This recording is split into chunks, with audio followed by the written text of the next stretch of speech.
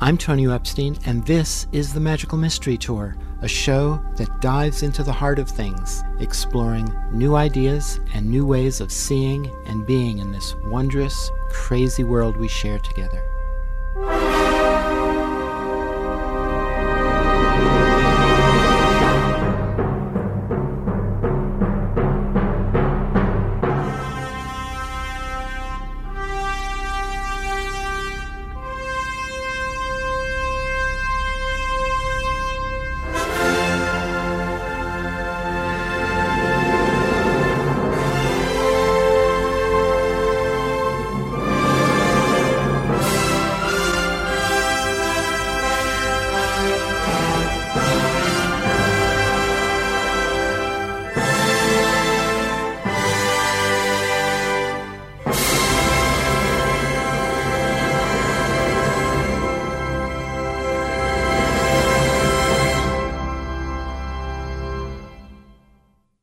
My guest is Rick Haltermann. He's the author of Curriculum of the Soul.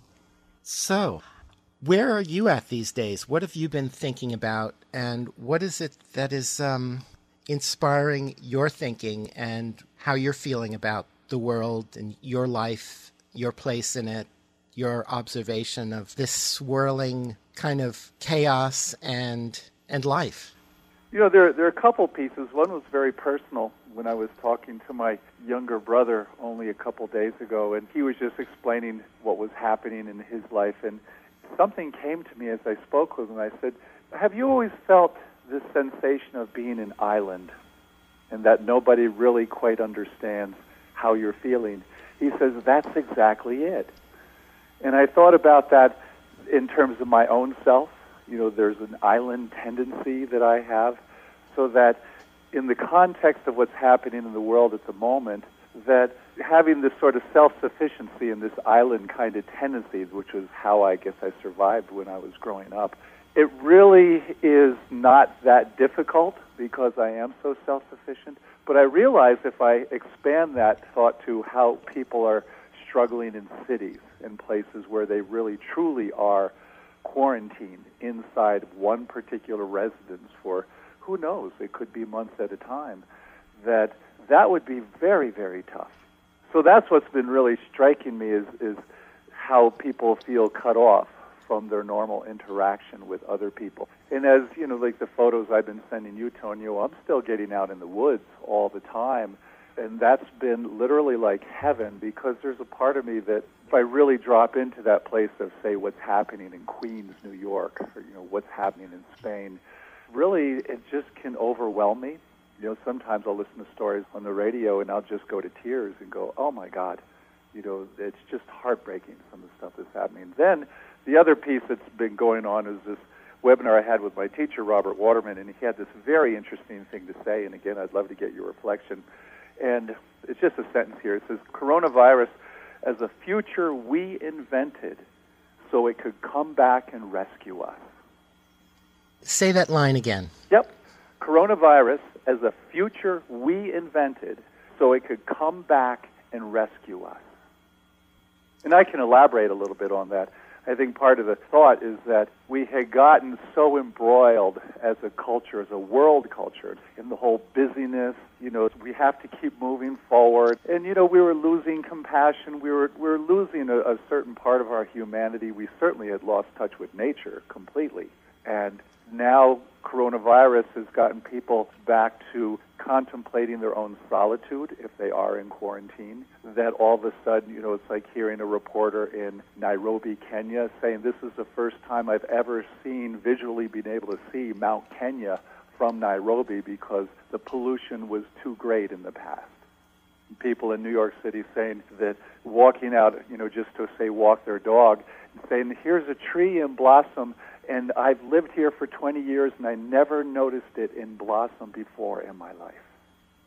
So there's this very interesting thing that's happening, that all of a sudden things are slowing down enough and people are getting back in touch with the world again.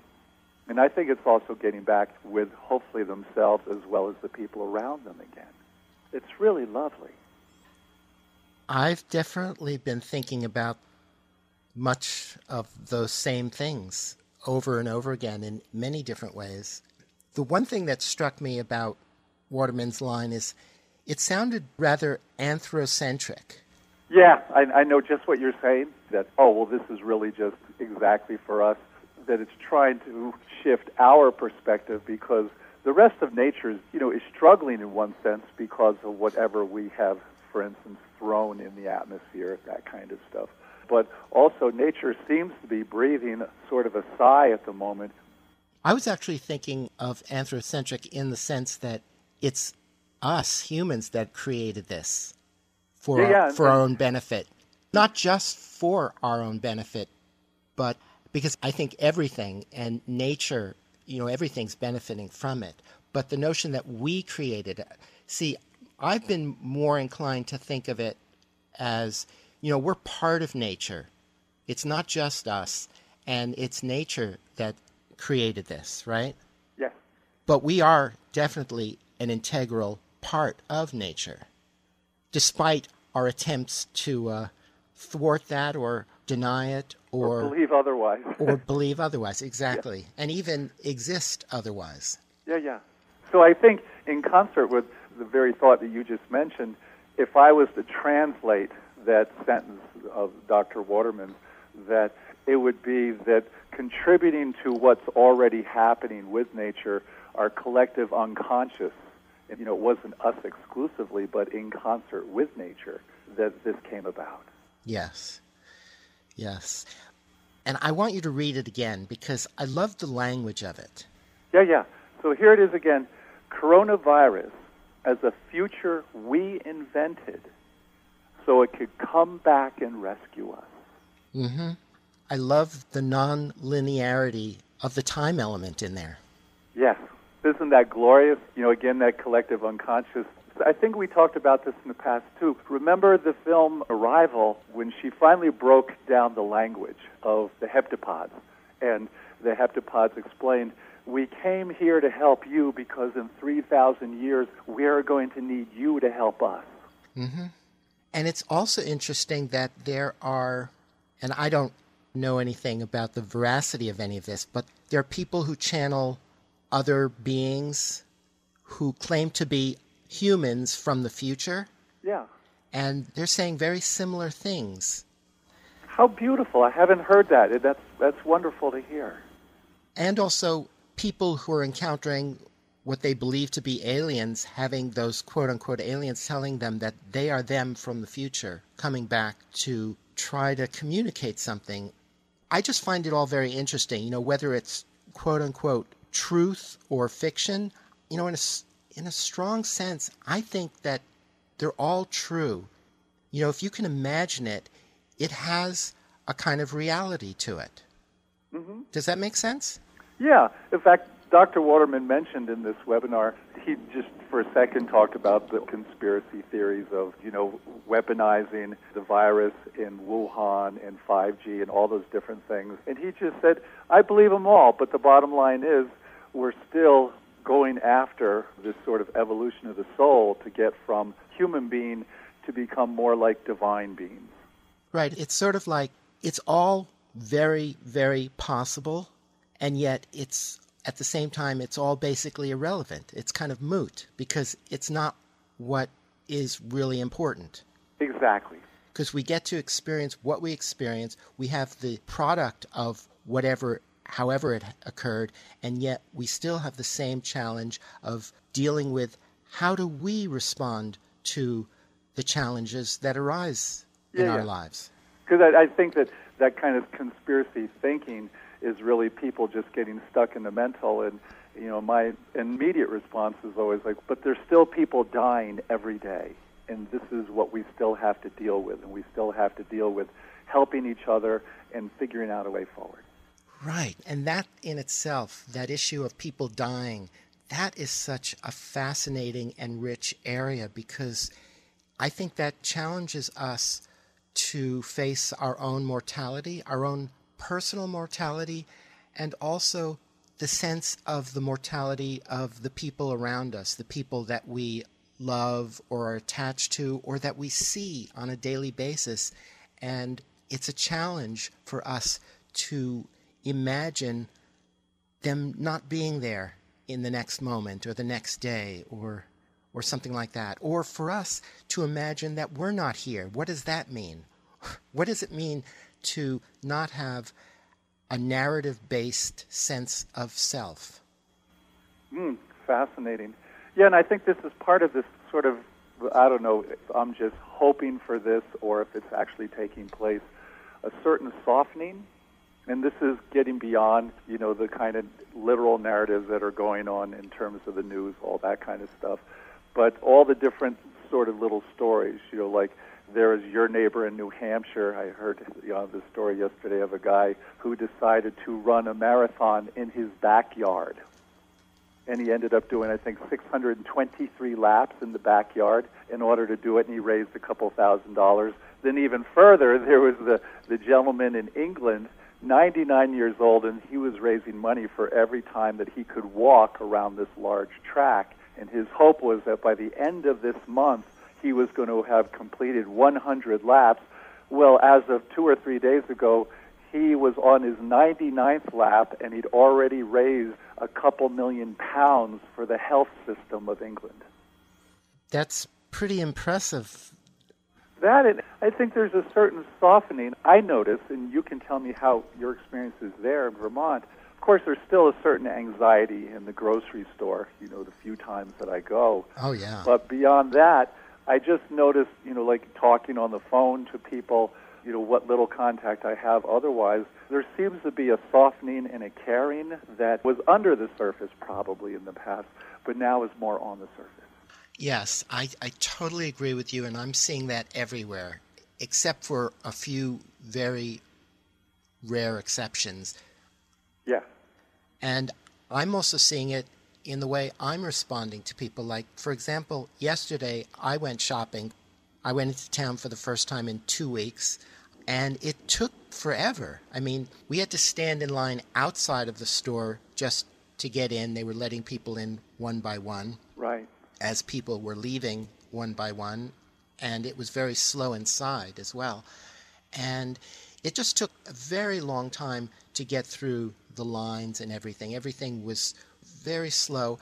And I went to 2 different places. And at one other store that I went to, I was behind a woman who bought more food than I've ever seen anyone buy at one time. And I think it took about half an hour for them to run her through.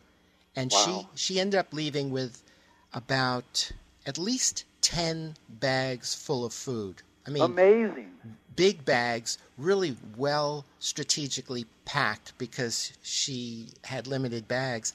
And she was apologizing for taking so long. And I said, I don't think any of us really have anywhere to go anyway. Right. And I just felt very open-hearted. I mean, she felt bad about it, and I just felt like she was just another vulnerable human being who was doing her best, because she said that she's only going shopping once a month, so she's doing her best to honor the conditions and honor everybody else by being as minimal a vector as possible in this equation. And I just couldn't feel bad about having to stand for half an hour, literally half an hour behind her, just waiting to get through. And wow. I only had 2 items. And I'm impressed that she had the wherewithal to actually plan for 1 month in advance. Well, I think when you're isolated for a month, you have a lot of time to plan. Yeah. Whereas but when also I went being in, quite responsible, and at the same time, true, you had to wait for that half hour. And I don't know, like you said, what else are we going to do with our time right now?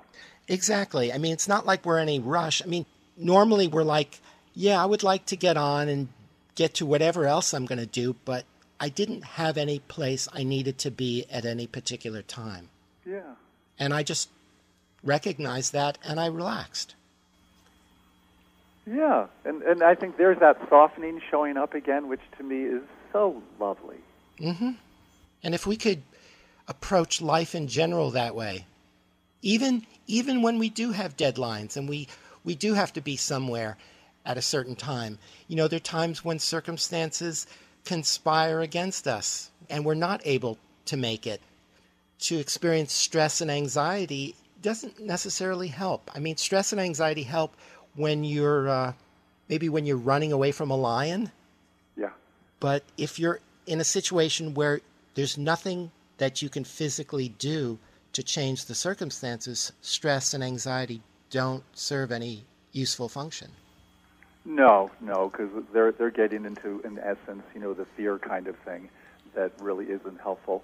But that softening is what's so lovely to me, because like you were just saying, that, well, instead of going back to business as usual, and I realize that, yes, people need to be employed, they need to pay their rent, they need to eat food, they need to do all that, but can we incorporate some of this softness with, and it may be, for instance, if I go see, a doctor, I might have to wear a face mask for the next, who knows how many months, until this whole thing, who knows, a vaccine, or we get enough group immunity, something like that. It's a lot of unknowns in there. Yeah, and, to me, so fascinating, because on occasion I'll go hiking with a friend, and of course we still keep our social distance even out in the woods, but we'll use the woods as the example of just being out in nature. And I said, if anything happened to us out here, we'd have to adapt. So if I twisted my ankle, we'd adapt. So it's such an interesting time now that I think we're so used to our routines that there isn't a lot of adaptation required, because it's like, well, I just go to the swimming pool, put on my suit, and I just do laps. But now we're at a point where everybody has to adapt, like the woman in line ahead of you. She's adapting accordingly. And it's interesting because I think there's a certain resistance with some people and other people that are flowing right into it simply because of necessity. Mm-hmm.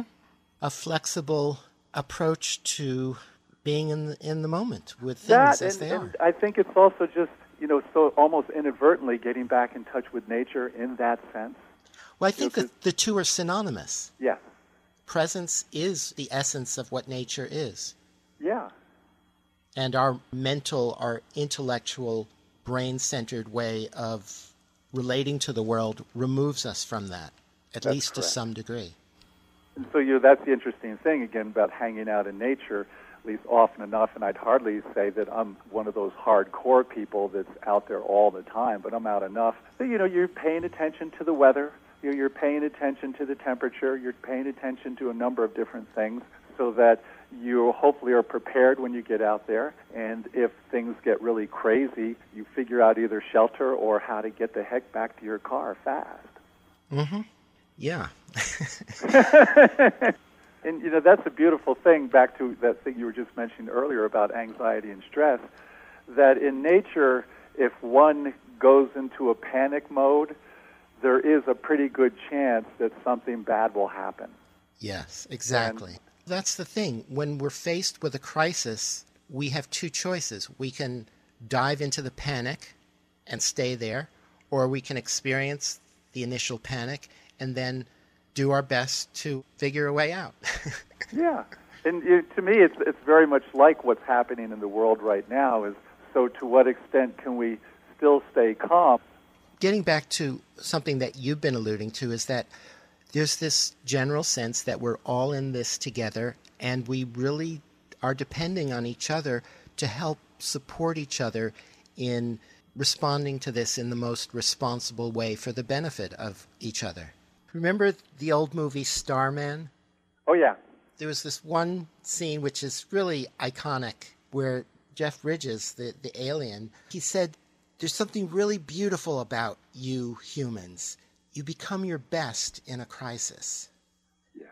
And isn't that a wonderful way to look at the positive side of a species that is basically insane and totally out of touch with reality and its environment?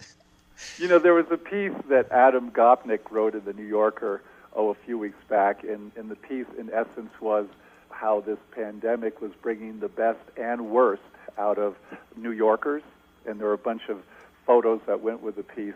And he was really more focused on the good. Like, for instance, there was a restaurant in Brooklyn that had opened up its kitchen to provide free meals for other restaurant workers who were unemployed and were having trouble feeding themselves. Yeah, things like that are so beautiful. Yes. And I think it's like you were saying, it really can bring the best out in us. There's one of my teachers, this is actually Robert Waterman's partner, Carrie Thorne. She was really trying to see if we could get people to create, get some service projects going. And I think, we realized at the end of this little Zoom conference call that everybody was kind of already doing it as it was. It's like you having these conversations on your show, which is, trying to give different perspectives, particularly like with what's happening right now in the world, which is just so interesting, because I think it's what we need are more of those conversations. Like this week, the theme for my radio show is going to be Tender Mercies. What are those little glimmers of, and I'm always hesitant to use the word hope, but those little glimmers of hope that might be showing up. It's like, well, this isn't as horrible as, say, the end of the world. It's, in fact, the beginning of another world. And even if it was the end of the world, we're relating to each other in a totally different way now. We're looking at each other in a much softer and kinder way. It's like, that bumper sticker, practice random acts of kindness? Yes. In the past, that was just like a rare, anomalous thing. Now, it's becoming commonplace in our society. Not overall. The government isn't getting on board, really, although this would be a fantastic opportunity for them to do that, but they're still totally stuck in the old paradigm, as we see with their relief package, which is mostly aimed to the ultra-wealthy, which is so bizarre. There's a poem I read which speaks to this very point, not the government thing, but what you were saying just before. I read this last week, and it's not too long, and it's from Ellen Bass, and it's called If You Knew. And here's the poem. What if you knew you'd be the last to touch someone? If you were taking tickets, for example, at the theater, carrying them, giving back the ragged stubs, you might take care to touch that palm. Brush your fingertips along the lifeline's crease. When a man pulls his wheeled suitcase too slowly through the airport, when the car in front of me doesn't signal, when the clerk at the pharmacy won't say, thank you, I don't remember they're going to die. A friend told me she'd been with her aunt. They just had lunch, and the waiter, a young gay man with plum black eyes, joked as he served the coffee, kissed her aunt's powdered cheek when they left. Then they walked half a block, and her aunt dropped dead on the sidewalk. How close does the dragon's spume have to come? How wide does the crack in heaven have to split? What would people look like if we could see them as they are, soaked in honey, stung and swollen, reckless, pinned against time? So there's that softening again. And I think this is partly what's taking place. With this larger perspective, it's sort of like the big roaring, horrible machine, on the horizon. We can hear it. We can't necessarily see it, unless, of course, I was living in New York City and working at one of those hospitals. But we can hear it, and now it's like, oh, so we're really, like you mentioned before, we really are in all of this, in this together. And that there really is no discrimination as far as, what might happen to any of us. And now we start to really feel each other's humanity in the process.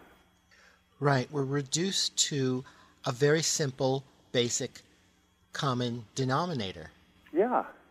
And that may be the same denominator as, say, being, a maple tree in the forest and knowing that it's still sharing the exact same environment as every other living thing in the forest around it.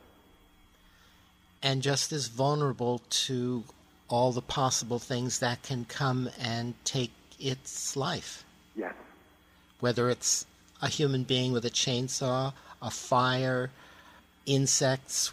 Yeah. And all of us human beings, we're all similarly vulnerable and susceptible. And in the end, we all die. Yeah. And yet we do everything we can to avoid it and to insulate ourselves from even the realization of its inevitability. And that may be the beauty, to me, of what's happening in a certain sense, that there was the very thing you were mentioning, how we can create our lives and pretend we're so busy and self-important and all that kind of stuff that we forget those very essential elements you just mentioned, and that this situation's happening in the world right now gets us much more, almost in a deliberate way, in tune with nature in terms of anything can happen at any time. How adaptable are you, and how well can you maintain your balance as you're doing this? Exactly. And also, how open can you keep your heart in the face of all of this? Absolutely. If that's something that is a priority for you. Like for me, that has become a primary priority, because to live in any other way just wouldn't feel as good. It wouldn't wouldn't make any sense, really. Right. It wouldn't feel like living anymore, because the old way of living, just surviving and getting by, me against the world, and that whole thing, that was miserable. I mean, I remember how it felt to live that way. Yeah. And to go back there, and we periodically go back there. We have those experiences that bring us back there. It's not satisfying, and it's such a relief when we remember, oh, yeah, I have another choice. Yeah. Whereas when I was younger, I had no awareness of there being another choice, really. Well, it is a pretty big conditioning going on in our culture as far as how we're supposed to be doing, and that it is really us against them kind of thing. And that's that old dualistic thing. And again, this circumstance we're in, it's like back to that Waterman quote, that is, we put it in the future to come back and rescue us. Then maybe this is part of the rescuing, is that opening of the heart you're mentioning.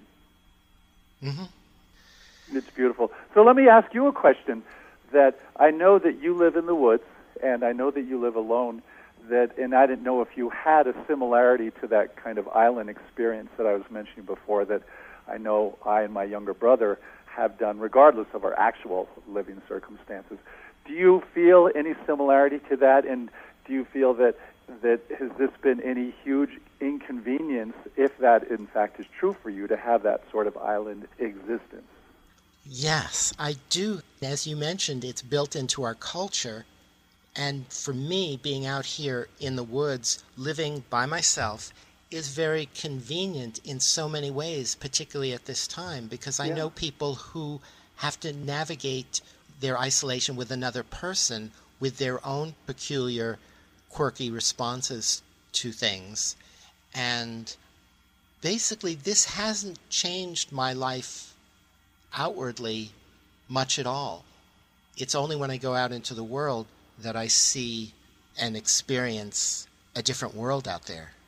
Yeah, and then just the slight inconvenience of you having to set up your own studio there at home in order to do your show. Right.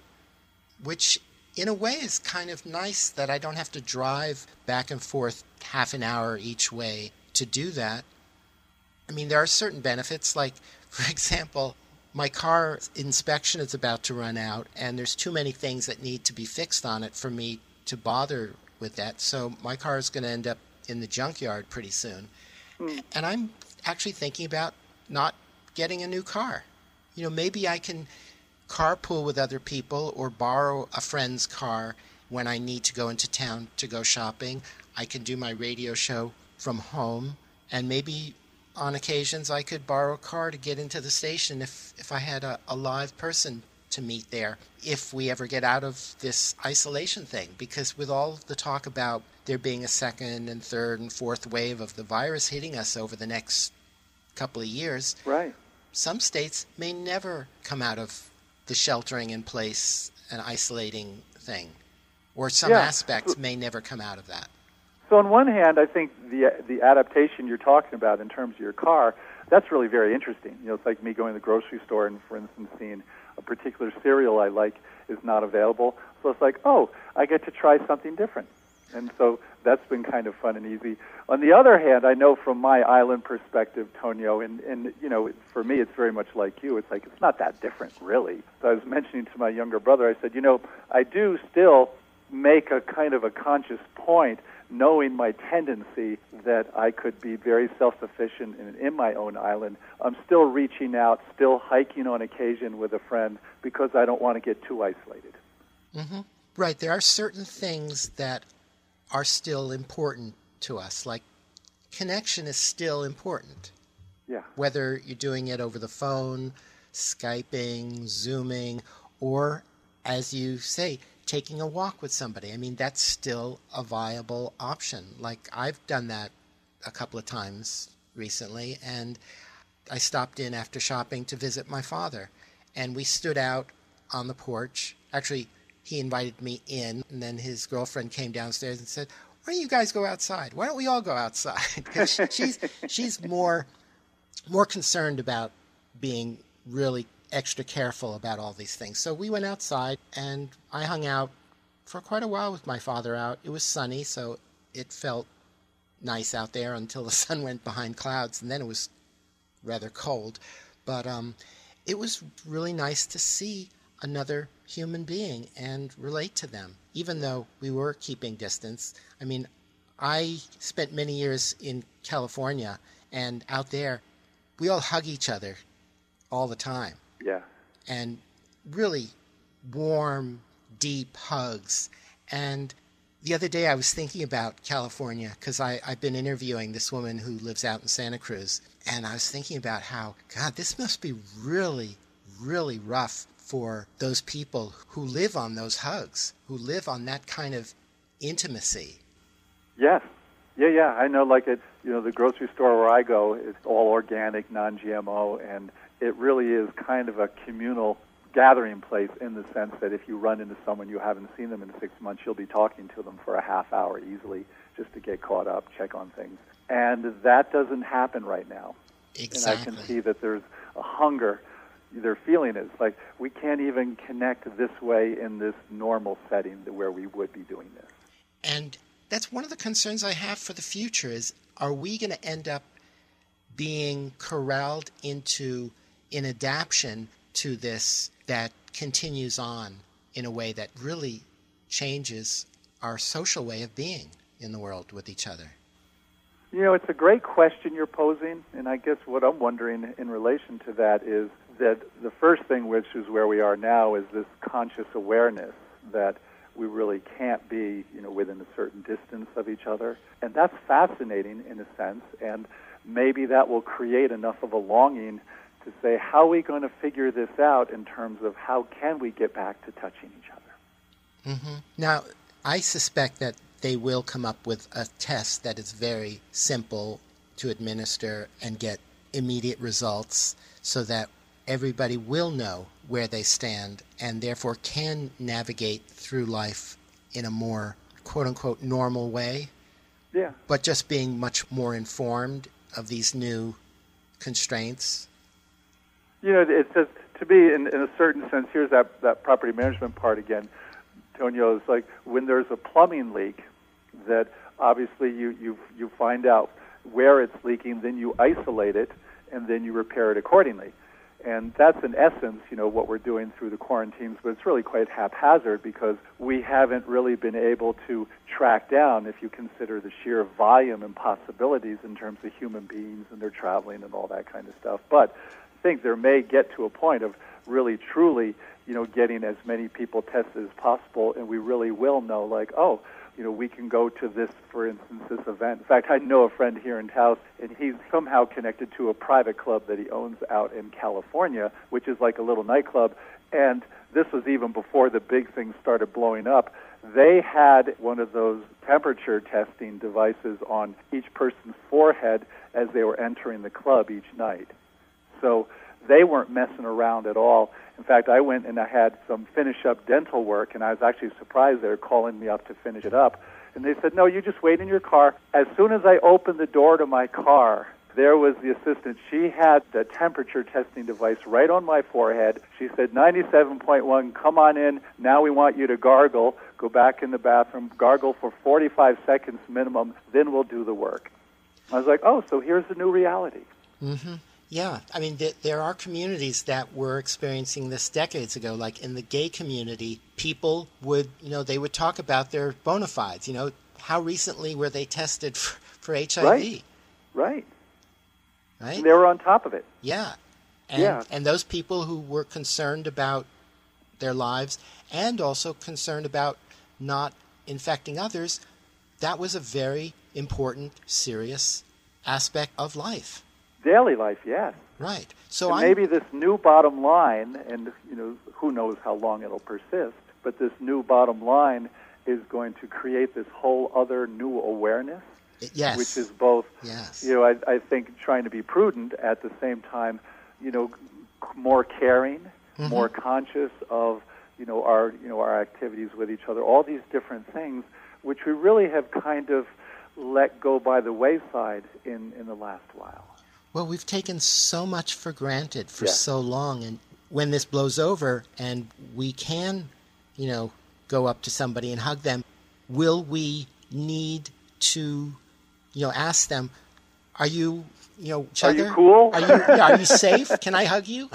The impulse that we've had when we see somebody that we love to just go up to them and hug them, it's like we're going to have to put that on hold for a moment and say, have you had a test lately? Or something like that. Yeah. It's such an interesting new reality, but I do think it's creating a greater awareness of each other in relation to each other. And that's really good because, it's like that piece I wrote that talked about, there was a certain arrogance, I think, that particularly Western culture had gotten to in terms of traveling endlessly, in terms of this busy, in terms of how much money can I make and how many things can I own, all that kind of stuff. And Dr. Waterman, back to him, he really says that one of the things that this virus is really trying to bring out for us is a greater sense of humility. As you're saying that, I'm thinking even the most materialist and quote-unquote greedy people on the planet, they may experience a bit of tempering in those areas. Things may change as we emerge from this. Well, and if nothing else, Tonio, like there was an example only a few days ago. You may or may not have seen it. Actually, there were two examples a couple days ago. One was David Geffen, the record mogul from L.A., and he was tweeting from his 475-foot yacht that he was in the Caribbean floating out there on the waters and doing fine, and the social media backlash was intense. Crucified him. And then Ellen DeGeneres, she was tweeting from, or maybe it was an Instagram feed from one of her mansions and saying, it's all working out for us. And again, she got the huge social backlash of like, oh, just because you're rich, it's working out. And so if it isn't happening on a personal level, that tempering, it's definitely happening in terms of feedback because celebrities, of course, want to be seen. And if they're being seen the wrong way, they're going to hear about it. How interesting. So I've been proven wrong very quickly. Well, no, I think there probably are others, though, that we're not going to hear about who are really doing the very thing you are talking about. I don't know if you saw, there was that clip of Tom Hanks, who was the host of last week's Saturday Night Live, and he was being recorded in his kitchen. And there was something really quite humble about the whole thing. There was no flashy, big music and applause or anything like that. And he was just talking about his experience, he and his wife having the virus, how he has no hair on his head, but that was because it's, I think, a film role that he's involved with right now. And he was just being a regular guy. And there was something endearing about that. So did that happen after the Geffen and DeGeneres thing happened? No, actually, that happened prior. Oh, good. Good for him. It was very interesting because, again, speaking of adaptation for that particular show, they have so many people involved in the cast, and they were all contributing from their homes. There was no studio work done whatsoever. Wow. Yeah, I was just wondering how things like that are going to, the kind of new genre of movies, films and things are going to come out of all of this. And it's like we're living in a science fiction world right now. Mm-hmm. Yeah, maybe. And I think we had done this in a previous conversation, this whole idea of what is our ongoing training. Uh-huh. And this is on every different possible level, yes. Whether we're taking care of ourselves physically, emotionally, psychologically, spiritually, energetically, all these different levels, so that when something like this comes along, it's sort of like, okay, bring it on. I've been training. Let's see how well I've done. Or even if we're not doing the George Bush bring it on thing, we could be like, well, this is what's happening. Let's stand and face it. Yeah. My guest is Rick Haltermann. He's the author of Curriculum of the Soul. Yesterday, when I was out on the porch talking to my father, a number of people walked by, and we all said hello to each other. And at one point we were whistling to the birds, and this woman walked by and said, "Are you communicating with the birds?" And I said, "Yeah." She said, "Oh, I do that too." So there's a tremendous amount of softening around here. I think people are really thriving on whatever kind of human contact they can get at this point. Well, and I also, obviously it's been a long time since I lived in Vermont, but I always felt one of the prominent things of living there was that there's a great sense of community. I mean, the fact that you're living through the kind of crazy weather that Vermont has to offer, that in itself creates a community. But I also would imagine, because I have not lived, you have lived in the city when you were growing up, that there's a great sense of community in neighborhoods, whether you're in Queens, Manhattan, the Bronx, Brooklyn, any of those places. I'm not sure about that. My strongest memory of living in the city was on this one particular street, which was a very strange environment. It was a very long block between the two avenues, maybe as much as 2 or 3 blocks the other way. And the environment was completely different from one end to the middle and to the far end of that one block. It was like completely different environments and cultures. Did they feel, even within their separate environments, did they feel connected to each other? No, they were only connected to each other by physicality. On the far right end, if somebody left a car there for more than a day, every day you would see various parts removed from the car, and eventually the car would be up on boxes and literally stripped by a week or so. Yeah, that's Albuquerque right now. So that's on one end. Uh-huh. We lived in the middle, and there were a lot of immigrants, a lot of Puerto Ricans in the neighborhood, and there was a Puerto Rican bodega across the street. There was also a small convenience store kind of next door that sold, you could get soda pop and Hostess Twinkies and, things like that. Ice cream, just basic junk food store. But then to the left on the far end, the Hells Angels lived on that end. Yeah. And there was like a long line of bikes lined up there. And every Sunday morning, early in the morning, they would parade around the block. Yeah, rev it up. So it was a bizarre street. Yeah. Well, and don't forget, at that time, there was, I think, more that isolation, in the cities, because it was really more that, protection and that kind of screening going on. It would be curious to see if there is any shifting that's taken place since this outbreak. And I imagine it would be very, very different in different neighborhoods. Yes. Like we were in a very poor neighborhood, and I think a lot of people felt isolated in that way.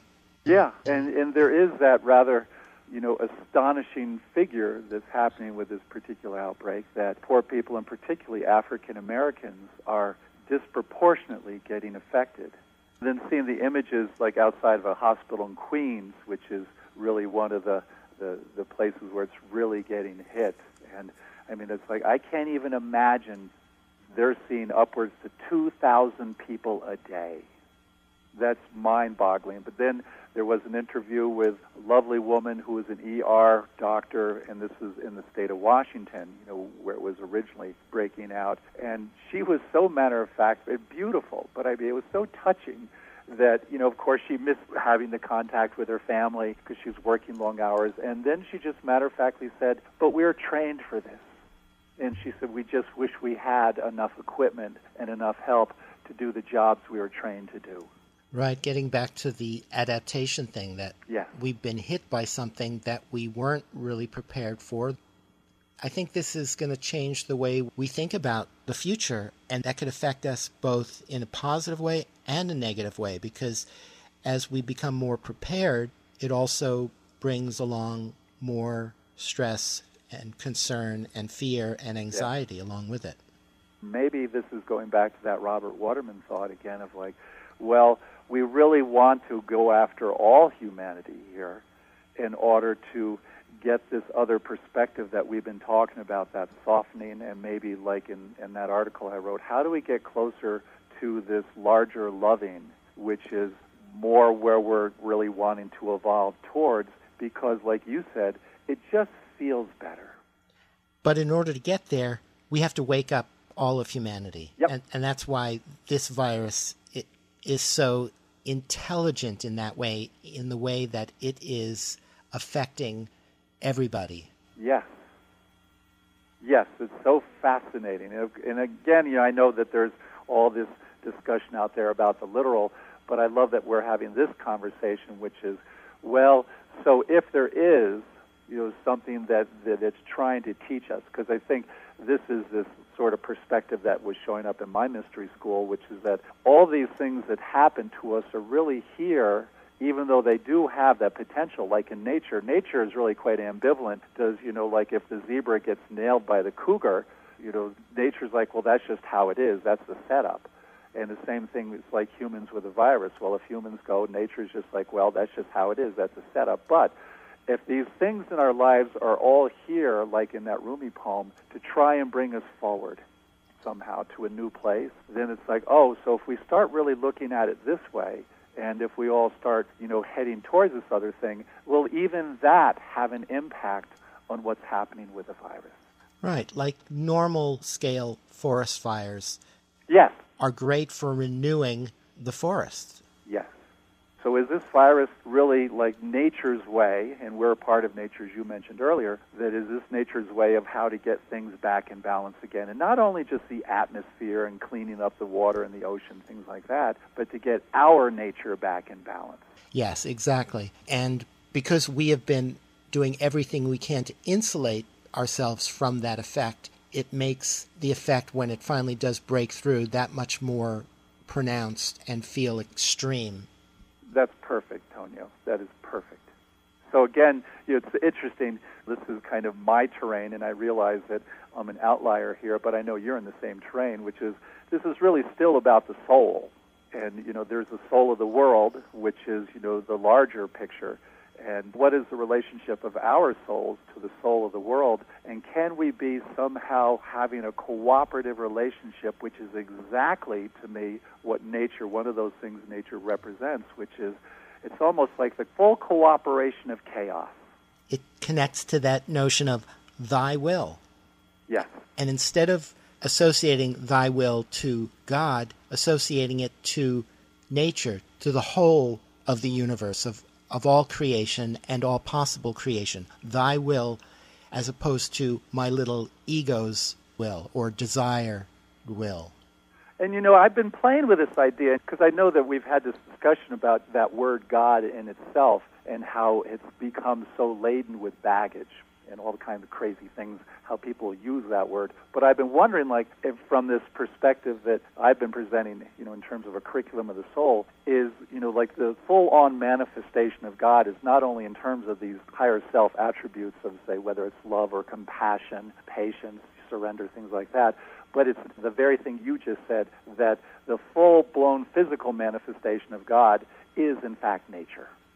Yes, nature is the outer manifestation of it, although nature also has an invisible soul nature as well. Oh, absolutely. Absolutely. Like when they do the research, for instance, of aspen groves and how totally interconnected the root systems are and that they're actually giving each other information, like insects, or if there's, like we're in a heat wave and we need to conserve water, things like that, that there's this whole intelligence going on that we've never been aware of prior. Although I think people who've hung out in nature have known that it's been there all along. Yes, and it's not just through the roots. They send out, like, hormonal chemicals in the air. We're so hung up on particles, physical things. We don't know the extent of the way nature communicates with itself. We don't know if it's particles or waves. In fact, physics says it's both. Yeah. And what is a wave in terms of communication? It's a non-visible thing. It's something that we are just beginning to be able to work with and measure. We can work with and measure some of the waves, but there's still probably a whole spectrum of wave information that we have yet to understand in a kind of intellectual way.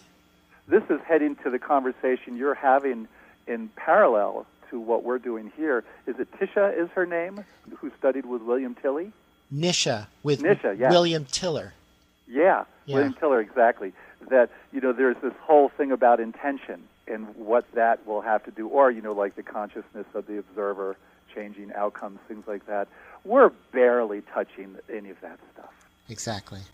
I think in the old days, it was the predecessor to Dr. Hugh Len, the Ho'oponopono guy he worked with. I think Simonia Morea was her name, and she could go out and talk to plants and find out what their medicinal properties were in these conversations she had with them, so that she could use those properties to help people that she was treating at the time.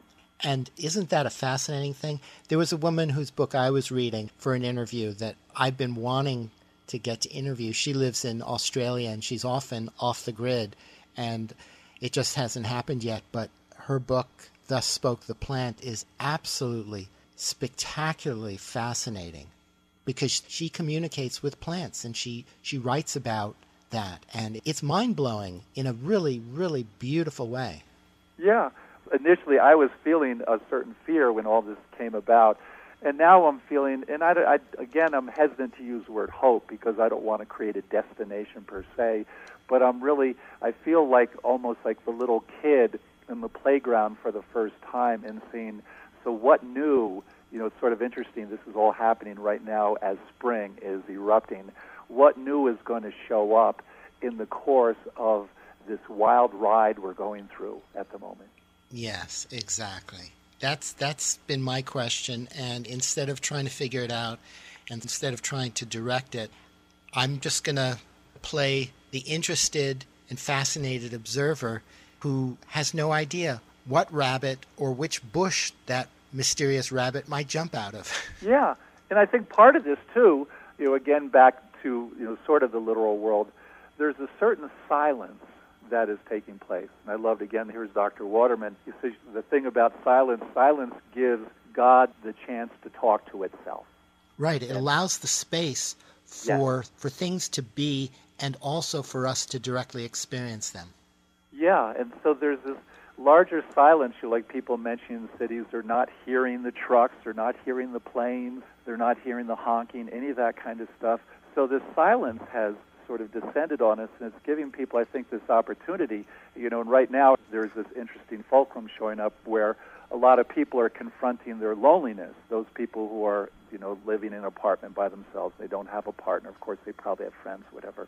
But that how does one shift from this place of loneliness, which always has a longing inherent in it, to the place of getting comfortable with one's solitude. And this is not to say that loneliness still isn't going to show up. That's part of the human experience. But solitude is really a very, to me, a special, almost sacred place. And that's where Rilke always wrote a lot of his poetry, pointing to this idea of it's in the solitude that these other things can emerge. Exactly. Solitude is the magic portal. Yeah. And maybe that's what we need a little more of at the moment, so people can reflect, like the celebrity, for instance, with way too much money, can reflect of, well, is there a better way that I, instead of having the fancy meal in Paris and spending, $12,000 just to do that maybe I could donate that money to a food bank here in Burbank and see if that's going to help the world move along. Or instead of going to some fancy lunch, maybe if I just sit and be quiet for a moment, instead of trying to gratify myself in some sensual way, what if I just sit silent with no desire, no agenda? There's always plenty of opportunity to go there at another time, but to spend more time in that silence, savoring the silence instead of savoring a meal. Yeah. Sitting in that silence of infinite possibility where the portal opens and anything can come. Whether anything comes or not is irrelevant. Right. It's just opening up the space of that possibility. And this goes back to that idea that Waterman was talking about also, of humility, that when we get to the place of not knowing, that is really quite an ideal place in general, because then when we don't know, then our arrogance clearly cannot be part of the package. Or at least when it pops up, it's seen for what it is. Yes. And I think in a larger sense, isn't that the whole idea? I've been noticing, like on the NPR website, that they're already projecting when the virus is going to peak in individual states, things like that, that we're so obsessed with knowing in our culture. And we're so uncomfortable with the not knowing, like, so who is this virus going to take out? Who is going to get infected? All those kinds of things. And the not knowing, though, is really more from a spiritual point of view, really the advantageous place to be. And also that notion of the virus peaking at a certain point, what does that really mean? Yeah, really. I mean, that's such an abstract point on a map. Well, and I think there's, the implied trying to assure, because a lot of people are, and here's this lovely human tendency, although in the long term it's not great, which is we just want things to be back to normal. Right. The relationship, between any kind of couple that's going through its craziness, and there's one partner that says, I just want to get back to normal, and the other partner is saying, well, but we can't really go back because we've already gotten this far, and we either find a new normal or we're probably not going to stay together. Yeah, I don't think we're going to be going back to quote-unquote normal or the old normal. I think that is gone. No, I agree with you. I totally agree. And how do we resolve these things? It was like even this idea even showed up in a dream last night, the thing I was telling you about earlier, about to what extent, Rick, are you going to do this island thing and pretend that everything's A-okay and keep yourself isolated, and to what extent are you going to still keep trying to connect out there in the world so that you don't just get stuck in your own little kind of pretend arrogance that everything's going to be okay on your island. Mm-hmm. Yep. So there's that movement thing, which I think I might even have this on my refrigerator.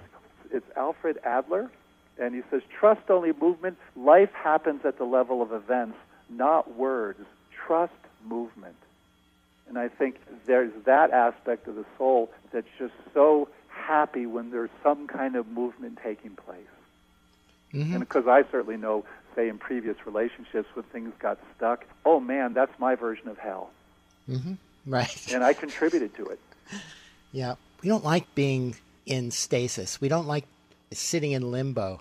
I spent so much of my life sitting in limbo, and it was excruciating. And yet, there's actually something very dynamic about it. It's sort of what did you learn when you were in that process? I have no idea what I learned when I was in that process, but one thing that happens, I think tension builds. It's kind of like a spring gets loaded so that by the time you do come out, you've got some energy behind you to work with whatever you gain from being in that place. Because I think the only reason for being in a place of stasis or being stuck is that you have something to work through, that we have some strange way of relating to it, whether we're resisting something, whether we're afraid to face something, and we're just sitting in this place until we get to some place within ourselves or gain something to help us get to the next step. So it's like one of the steps can be just going nowhere. And the idea, the visualization is that you take one step after another, but sometimes the steps are a step of staying in that place for a really, really long time for reasons that we cannot quantify. Yeah. It's interesting because this is really where a lot of problems show up in the culture, whether we're talking addictions, whether you're talking depression, things like that. It's getting stuck in a certain place, and clearly there's, from my perspective, a certain self-abandonment has taken place, and of course it happens completely unaware to the person that this is going on, because like I just heard a story, somebody here in Taos recently struggling with alcohol. He was just going through the 8th anniversary of his fiancée who had committed suicide 8 years ago. His sister had committed suicide a few years ago. Then his mother had died, and I was thinking, oh my God, alcohol looks like a great option for somebody like that. And how do they get through those sorts of hits to their lives to get to wherever the next place might be? And, there's a friend I was talking to who is involved with AA and trying to help this person. He says, it's just one day at a time, man. You didn't drink for 2 days. And he's like, you got one day at a time. See if you can make it the third. Boy, that's a rough place to be when you're like hanging on by your fingernails. Yes, yeah. And at the same time, here we are just being human, and I realize for some people it will take them out. Right. Some people are not going to make it through in what we would consider a positive or creative way, while some will. Some people emerge from that kind of a crisis of addiction and deep depression with just tremendous creative energy and inspiration. But there's no rule to it. I mean, it's different for everybody. Well, I kind of think of it as, it's more evidence of how idiosyncratic each soul is. Mm-hmm. That I love the story of the woman who, and it was a TED Talk, how she had lost both legs. She was doing a whole TED Talk on her prosthetic devices and how she had become a marathon runner. And she had all these beautiful, amazing carved legs that were behind her, and these were all the different legs that she would use when she would do whatever event. And she told this one little story very quickly, which was about one night she was going out to a party, and a woman friend came over, to join her, and they were going to head out. And the woman says, "You're like 3 inches taller." And the woman, the amputee said, "Yeah, so?" And the woman who had regular legs said, "That's not fair."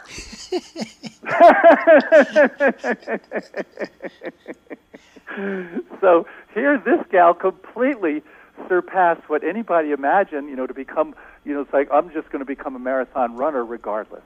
Mm-hmm. That, to me, is so inspiring. Mm-hmm. And then the other person, like the guy I was telling you about, he may not make it. I hope he does, and because if he does, he'll be the shining light to be able to help other people. Or he could be. But as you say, each soul has its own way. Yeah. We each have our own way, and it's a mystery. It unfolds before us. Yeah. So, here we have this wild pandemic going on, but this is nothing compared to, I think you probably know the story of his name was Kevin Hines, and he was one of the few people that jumped off the Golden Gate Bridge and survived. And he was, I think, 18 at the time. He had heard all these voices in his head as he went on the bridge that day that were telling him to jump. There were a number of other people there. So he jumps. As soon as his hand left the handrail, he knew he had made the greatest mistake of his life. So he lands in the water, and he survives, which was astonishing. He's treading water with his arms, and a sea lion shows up. And the old sailor mythology is sea lions will show up to help save a life. Mm-hmm. So the sea lion kept circling him to help him afloat, and within 10 minutes, they rescued him. He makes it to the hospital just in the moment that the surgeon who could handle this surgery was about to head out for the weekend, got everything put back together. Now he lectures, and he's helping people who are considering suicide. How's that for a journey? Those stories are wonderful, yeah. So, it's interesting how the pandemic has taken over the news, but there are still people struggling with all these other things at the moment, even prior to the pandemic. Yep. And now it's just maybe, like they're feeling more isolation. In fact, we just had news last week of a young gal, age 37, who did jump off the Gorge Bridge, which is only a few miles from my home. And it seems to be a popular spot for people to take their lives because it's about a 300-foot fall, and nobody survives that. So I'd read that in the paper, and my heart just drops like, oh, God, how sad. But on the flip side of that, their suffering is over. Yep. So it's sad from one perspective, and it's also beautiful from another perspective. Yeah. I think of, of course, here we are still on this side, like her family, her friends, and the repercussions that has whenever a suicide takes place. But your point's well taken as well, which is like, well, now she doesn't have to go through what she's doing. Yeah, but it is always the people left behind who have to live with that. Yeah, and and I think of all the people during this pandemic, it's this very interesting time where we just don't know. Some people are just not going to be here with us in another year. Yep, and if it's not the virus, it's something else. Yeah. It's this wild ride called living. Yep, called life. Once you're born, that seals your ultimate fate. It's a one-way ticket to death. Yep. So, my view is if we're here, let's have a really good time and, sort of bring it all on, and that's the good, the bad, and the ugly, and here we are through kind of the bad and the ugly, and it's like, well, okay, so how well can I adapt to that, and is there anything, it's in my prayers every day, Tonio, for the people that are working not only in the hospitals, but also, the truck drivers and the people at the grocery stores, the people that are at the food plants, all these people that are still making this thing happen for all of us, which to me is amazing. Mm-hmm. So what is it for you that helps you the most to see even these kind of tragedies and challenges in such a beautiful way? It's such a great question. And if there's anything, Tonio, and I've been doing this more and more with myself, I keep challenging myself, how does this connect to the larger template of nature? And of course it helps having somebody like Robert Waterman around and getting his perspective, because he keeps going back to this idea of it's really all connected to the loving. That's really the underlying energetic that's happening throughout this whole thing. And if I take that as the origins of my viewpoint, and I think the loving is what's represented in that manifestation we talked earlier about nature, then how is that happening? So I just keep using nature as the template and say, okay, so if this is nature's a template, then how do I, work according to those very simple principles of cooperation, adaptation, and keep trying to keep things in balance? So when this virus showed up, I had to check in with my own fear and have a conversation with that. Then I had to look at, so to what extent am I going to adapt? Because there was a friend who's saying, Rick, what are you going to do? You can't swim laps. I said, there's always the woods. And if I keep using that as a template, and I somehow can keep my arrogance in check, because I'm as susceptible as any other human when it comes to that, then it seems to work out. And certainly meditating every day is huge. And then to what extent can I keep tying into, that term, whatever term you want to use, but, that loving? How can I keep connecting to that so that there's a way to keep movement? Does that make sense? Oh, yeah. So if I was to ask you the same question, how would you answer it? It's pretty much the same thing. For me, the language be staying open. And when I mean staying open, I mean my whole being staying open, my heart, my mind, my body. So the experience of openness, experiencing it on every level of our being. And I think you also learned something else along the way. And tell me if you think this is true or not, but my guess is somewhere in your past, you started figuring out the difference between what you needed and what you wanted, and you still have the things you want, but they're not way past the things you need. Well, what I have found is that the things that I really want are much more in line with what it is that I need, I think. In terms of, in a soul sense, not just a physiological sense. Like, yeah. I think we all need connection, whether it's physical intimacy with other human beings and animals and nature, or whether it's a sense of connection to the universe or nature. However we feel it, we sense it in our being, through the wholeness of our being, not just our, and that's a tricky thing to talk about, because we don't learn that. It's not something that we talk about in our culture, but it is something that's taken me decades to cultivate, or to get to a place where I just naturally experience that a lot of the time, or have that option available to me. Well, and I think that the connection, and I would also add, and I think you already have this in there basically, which is that connection to ourselves. Well, that's the key. When we're open in that way that I'm talking about, there's nothing in the way of ourselves, experiencing ourselves. And it's interesting that this is, again, kind of more of the terminology of Dr. Waterman, that he really sees that there are these two aspects to ourselves. There's our soul, and that's whatever individuality that represents.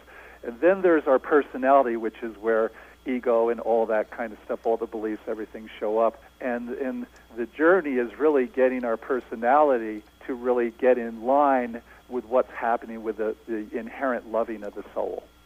right now we live in a culture, at least prior to this virus, who knows what will happen after, in which it was really all about the personality, the ego, all the things that we wanted rather than things that we needed. And it was pretty much a sort of a negation of anything the soul might represent. And maybe part of the point of this virus is getting the soul to become a little more apparent. And if we get in tune with that, we're going to be getting in tune with this larger template of nature.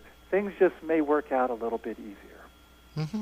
To become more aligned with our soul's desire, like Yes. to elevate our personalities, to elevate our egos, to be more in alignment with that. Yes, and like I was saying earlier, to become that process from the human being to becoming a divine being, which is exactly what you were just mentioning. Right, which is essentially getting out of our own way, because we, Yeah. all the great teachers tell us that we already are one with the divine. Yes. Yeah, we already have the Buddha nature in there. It's just a matter of cleaning it up so that we don't keep, get rid of the attachments and it's just going to flow a lot easier. Like you saying, yeah. I'll just get rid of the truck because it's falling apart. Yep, less baggage, less obstacles, less things in our way. I hope you're not hitchhiking when it's 20 degrees below zero there in Vermont. Well, that's for next winter. And also, I don't think I'll be doing that. I was doing that when I was in high school. Yeah. I don't think I'm going to be returning to that in this life. Yeah. So here, I have a short poem, and this is from our previous Poet Laureate of the United States, and maybe this is a place to end. You can tell me or not. It's from Tracy K. Smith, and the name of the poem is An Old Story. So here it is. We were made to understand it would be terrible. Every small want, every niggling urge, every hate swollen to a kind of epic wind. Livid, the land, and ravaged like a rageful dream. The worst in us having taken over and broken the rest utterly down. A long age passed, when at last we knew how little would survive us, how little we had mended or built that was not now lost. Something large and old awoke, and that our singing brought on a different manner of weather. Then animals long believed gone crept down from trees. We took new stock of one another. We wept to be reminded of such color. Wow, that is such a beautiful demonstration of the power of poetry to metaphorize what we would otherwise not be able to represent of what the world is and can be. And I think, that poem, obviously she's written it some time ago, but, it really speaks. Well, here we are right now that all of a sudden it was like I was telling you about the story of the New Yorker who walked out of his apartment and noticed for the first time in 20 years the tree that's always been there is in full blossom. There it is. Yep. And I think that may be kind of the sort of underlying gift that's happening in this wild ride that we're going through at the moment. And, this is not to diminish the kind of grief and suffering that's happening. People who are losing people who are really being taken out, people are wondering, how are they going to eat tomorrow? That's all still part of this package. And all of those people get in my prayers because I keep sending whatever I can, energy, light, whatever term you want to use, to those people so that things can still work out somehow. And even if they don't, to recognize, to fully acknowledge and account for the fact that we are very comfortable, very privileged. We are not really lacking for anything. And there are so many people who are in a state of crisis and are either on the verge of starving and are truly, truly suffering. Well, and to use that term, from Islam, if it's God's will, that there's a certain point where I do have to let go. It's like my younger brother is asking, he's like, don't you get nervous going up there in the woods by yourself? I said, if a mountain lion came and took me out, it would be fast, for one thing, and I would feel utterly grateful because I would prefer that than having some car wreck in the middle of a city. Yep. So I'm well aware of that thing, and actually there are times, in fact, when I was hiking with this friend, there are these beautiful flowers that show up here and down by the river called pasque, P-A-S-Q-U-E. They're a pulsatilla flower, and they're sort of an Easter flower. And anyhow, this year they've been very profuse. And there was one point we got into this sort of alley made of rocks, and there were just these flowers were everywhere. And I turned to my friend and I said, okay, if you want to take me now, it's perfect because it's just not going to get any better than this. Yep, those kind of moments are really sweet. Yeah. And so I keep reminding myself, not so much as a fear, but it's like, that's part of the reason why I go out in the woods. It's like, well, maybe I'm increasing the possibility that rather than, that mangling automobile crash, that something will happen out in the woods and I'll be in heaven before I even get to heaven. Well, my sense of you is that you'll probably go peacefully in your sleep. That may be true. Who knows? I did this hike the other day, and I never imagined I would ever do this particular thing in the winter. And I put on, they have these great things called micro spikes you can put on the bottom of your hiking shoes. And I went up to, it's about a 2-mile, 2,000-foot vertical climb to get up to that meadow that I sent you the picture of. And I was like, I would never have imagined doing this any time earlier in my life. And I'm still doing this stuff, and I'm so happy. So I hope you're exploring new places too, Tonio, and I hope everybody else, even in their solitude, explore new places where it's like, wow, I never thought I could do this before. This is fantastic. May it be so. Yeah.